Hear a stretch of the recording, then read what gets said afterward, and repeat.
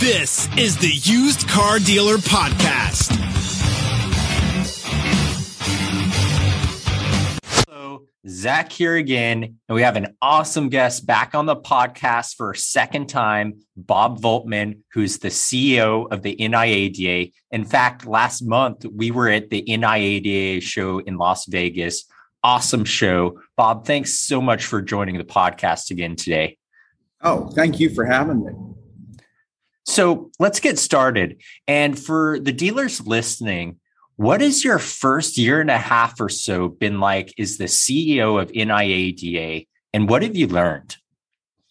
Well, I've learned that this is just an amazing industry filled with great entrepreneurs, serving their communities, building wealth for their families, and really trying to be left alone by the government. So we're really trying to help meet them in all of those areas. Advocacy, we're working to keep the government at bay. We're providing them with education and training and information that they need to continue to be as successful as they want to be. So let me ask you this. Any learnings from your 23 plus years at TIA that you have implemented with the NIADA? And for those who don't know, the TIA is the Transportation Intermediaries Association.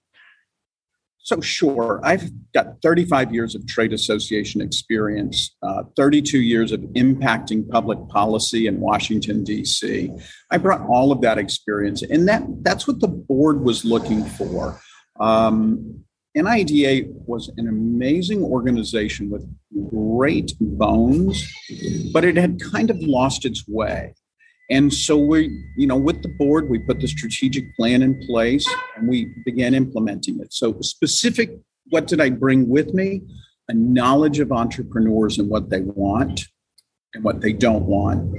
A knowledge of how to get things done in Washington, and a knowledge of running a trade association and making it even more successful than it was.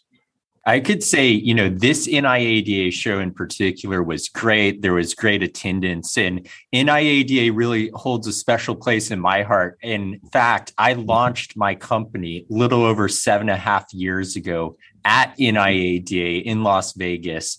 And what was interesting back then, I was 23 years old. I'd started Selly. I couldn't rent a car because I wasn't 25. So as we were getting the TVs and everything for the trade show, I was stuck off the strip at a Target because taxis weren't serving, that area. So everything in the auto industry, the transportation space, it's come a long way, since even in the past, 8 to 10 years. And I really think NIADA has come a long way as well. And you're doing a great job kind of continuing and building more momentum, with this association. And I wanted to ask you, what are your biggest initiatives this year as an association when it comes to issues that impact used car dealers directly? So there's a huge issue. I talked about it at convention. We are at the table in Washington. So there's an old saying, you're either at the table or you're on the menu. And we're at the table. We're actively engaged in Congress. We're actively engaged at the CFPB and the FTC, telling our members' story. So Washington is really the smallest town in America. It does not operate the way people think it looks like on TV. It's very much, imagine living in a town where there's one business. And you either work for the federal government or you work related to the federal government. And that's what Washington is. So it's trade associations and the staffs and the executives knowing each other and seeing each other in the grocery stores. It's the congressional staff that you go to church with or your kids go to school with. It's the permanent staff at the regulatory agencies that you see at basketball games and the like. And it's that interaction. And so we built bridges there. and made those contacts. And we're in regular discussions now with the staff at the CFPB, with the FTC, with DOT, and with members of Congress. That said, while we are working cooperatively with those agencies, telling our members' story, we're also very concerned about regulatory overreach.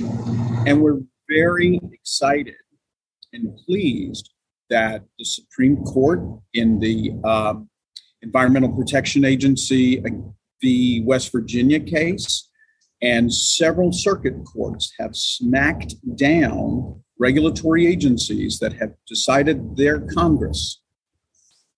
The Constitution, Article 1, Section 1, gives and Section 2 give lawmaking authority to Congress alone. And only Congress can cede that authority.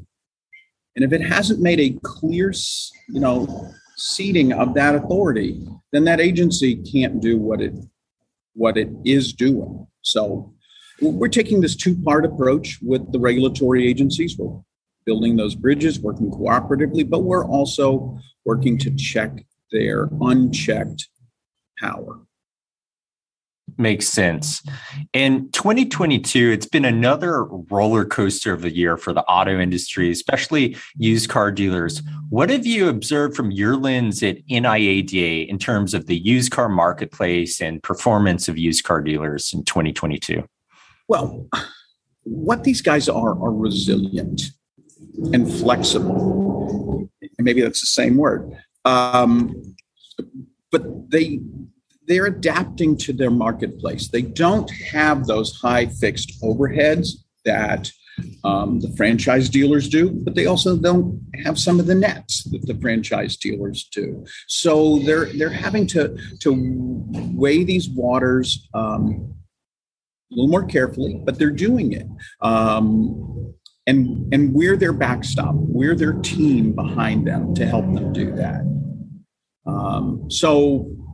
We've seen them weather the chip shortage because they don't sell new cars. They've weathered they've found inventory. They've some of them have reached lower than they would have normally, but they've done it. They have adapted to selling cars faster. They've adapted to people not coming into the store, and all those things we can continue to help them achieve and do. So what are your thoughts on online dealers like Carvana and Vroom and their model? There's been a lot of market pressure, especially this year in terms of market cap and on profitability with these companies. Well, there's two questions there. One is I think they're innovative and they're pushing the envelope. They are members of NIADA. And we love all our members, whether they're huge or small, but they're pushing the envelope. And no matter what, we have all come to want Amazon service, Google speed, and Apple design in everything we do and buy. Not everyone wants to spend all day in a car dealership when they buy a car. And so, our members have adapted. They adapted through COVID. They'll adapt to competing with these guys. I think they have a place in the market. I think there's plenty of room in this market for all size companies. Now, when it comes to profitability or not, I saw this in the Transportation Tech Center. There's a difference between California money and New York money. California money, VC, PE, they look at, what could it be? They seem to accept this idea that every industry can be rolled up. Then those companies go public, and that money's now being managed on Wall Street. And Wall Street wants to see profits. They don't want to hear a story. They want to see numbers. And there's a clash there that many companies have run up against in every industry. So these guys are no different. You can see it in transportation tech. You can see it in fintech. You could see it in Uber. When it comes to being a publicly traded company, Wall Street wants to see profitability, not stories. Absolutely. And, that definitely alludes to the market cap correction. So let me ask you a futures question. Companies like Carvana, they've pushed digital retail forward. Companies like Tesla, they're selling brand new cars online. But what are your thoughts about digital retail as it relates to used car dealers? And the analogy I like to think, new cars are like a commodity. And then the used cars, like in a grocery store analogy, they're like the raw goods, they have a shelf life, et cetera. Like, what are your thoughts on used car sales in terms of digital retail? I think the market's going to striate. I think that's what you were saying. A new Ford is a new Ford. And whether I buy it from a dealer or whether I buy it online. Is a 3-year-old Ford the same thing? Maybe so. But is a 5-year-old, 6-year-old, 7-year-old the same thing? And then the other way that you differentiate is through service. Let me tell you a story. So my wife and I were traveling when our younger son went off to college, and we were flying home to a snowstorm from the Caribbean. I called the hardware store because my snowblower was at the hardware store being fixed. And they're like, "Oh yeah, Mr. Voltmann, your snowblower is ready." Great, here's the story. "Oh, no problem. We'll put it in your shed for you, and we'll put an extra gallon of gasoline in there with it." Just like Home Depot would do, right? Yeah, no. Small can beat big every day through service and getting to know their customers and providing that warm touch that we still want. I mean, even if we want Amazon service, Google speed, and Apple design, we still want it from a human being. People buy from human beings, whether it's in a B2B or a B2C environment. We still buy from human beings. And when you're buying an older vehicle, you're going to want somebody who knows about that vehicle. And do you want to buy it from somebody whose only job it is to sell and they don't care whether they see you again? Or do you want to buy that car from somebody whose name is really the name that's on the building, gets to know you, and wants Zach to come back, and wants Zach's wife to come back, and Zach's kids to come back? And that's not going to happen if I don't take care of Zach. It's a good point. Like, customer service, customer experience is huge right now. It's their superpower. Correct. And let me ask you a question. Is you look at the rest of 2022 and what's coming down the pipeline for used car dealers, what are your predictions? Well, we still have a chip shortage. Congress has not passed the CHIPS Act, which would provide federal incentive for building chips in North America. And you have several of the major Taiwanese chip companies looking for that investment to move forward with their investments here in the States. Even if you do that, we have a severe employment problem in the United States. We don't have enough people to support a $30 trillion economy. We need more people working, and we need more immigrant labor coming into the marketplace to work. All of those factors are going to keep this. And then you factor in the fact that we went from being the world's largest producer of oil and natural gas to being back to a beggar state again. The world commodity of wheat. I mean, there's just turmoil, and in turmoil, The economy is going to remain unsettled through 23, I believe. We're already in recession. The government just hasn't admitted it. Oil prices are not, the only thing that's going to bring oil prices down is more production. And the only country who can spin up production, well, there's two, the United States and Canada. But we have a political class that doesn't have the will to confront their base to do that. They'd rather blame the service station owners who make pennies a gallon. They make much less than the federal government does per gallon. Or blame Russia because we stopped drilling for oil. So all of those things are going to keep us in turmoil for the remainder of 22 and well into 23.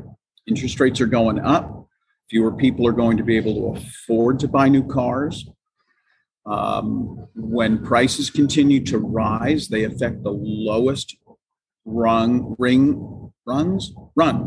of the employment strata. Okay, so instead of making $10 an hour, you're making $15, but gas is up $1.65 to $2 a gallon. Did you really make more money to go to work? All these things are going to factor in, and I think it places our members in a good position. The dealers who deal with subprime and that kind of part of the market, you think during a recession, it's going to be better times for them, or just generally across the board for used car dealers? I think it's generally across the board. So if you can't afford a new car because you can't afford 7 or 8% interest rates, which we have not seen since Ronald Reagan was president. Those were Carter era rates back in the late 70s. We've erased 40 years of good rates. So when people can't afford to buy new cars, they're going to be pushed down market into buying used cars. So I think it's good for our retail. I think our retail dealers are in good shape. They just have to watch their cash flow and everything else that they have to watch. And the subprime, more people are going to be in subprime, whether we like that or not. So it's going to be good for the subprime markets. And do you think the rising gas prices, for instance, I'm in San Francisco, I have to pay over $7 a gallon, $130, to fill up my car each week.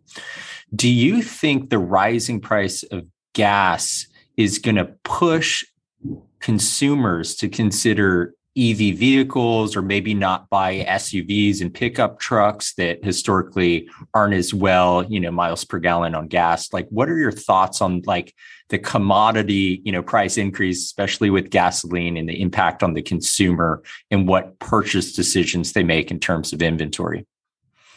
It will have an impact. It will have an impact where it can. I just drove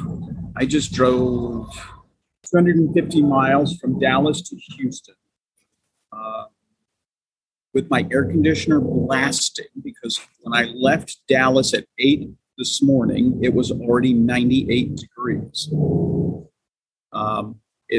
Houston is relatively cool at 93.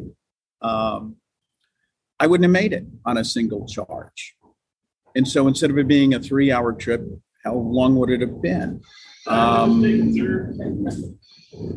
There's a market for EVs, but it's not a mass market right now. And people will still buy pickup trucks because they have to buy pickup trucks. Now maybe they're not going to buy it just because they want one, but we'll also figure this out. So yes, short answer to your question is yes, it will have an impact. And, lastly, anything exciting you want to announce or mention about the NIADA, maybe upcoming events for, the dealers listening to the podcast? Sure. So we had a great convention. We actually had more dealers in 2022 than we had in 2019, which is a huge accomplishment. We introduced our new 365-day-a-year app, which puts NIDA and the power of NIDA in the palm of their hands, with a virtual trade show all year long. It will eventually have the state auction coupons in it, our own closed members-only communication portal. We introduced our new certified pre-owned program, starting with 5 administrators, and we can add more. Digital inspections through Carketa, banking, logistics, national recognition by Carfax, our own consumer-facing web portal for selling vehicles. This is a huge new tool for our members. And we have our 20 group program to help, which is dealers helping dealers be better dealers. So all of those things, we're the team behind them. My independent hardware store had ACE or True Value. Independent auto dealers have NIADA. Well said. And Bob, really appreciate you coming on the podcast today. Excellent episode, great insight, especially all the context in Washington that I think a lot of dealers may not be aware of. So appreciate you coming on the podcast today. Thanks for having me.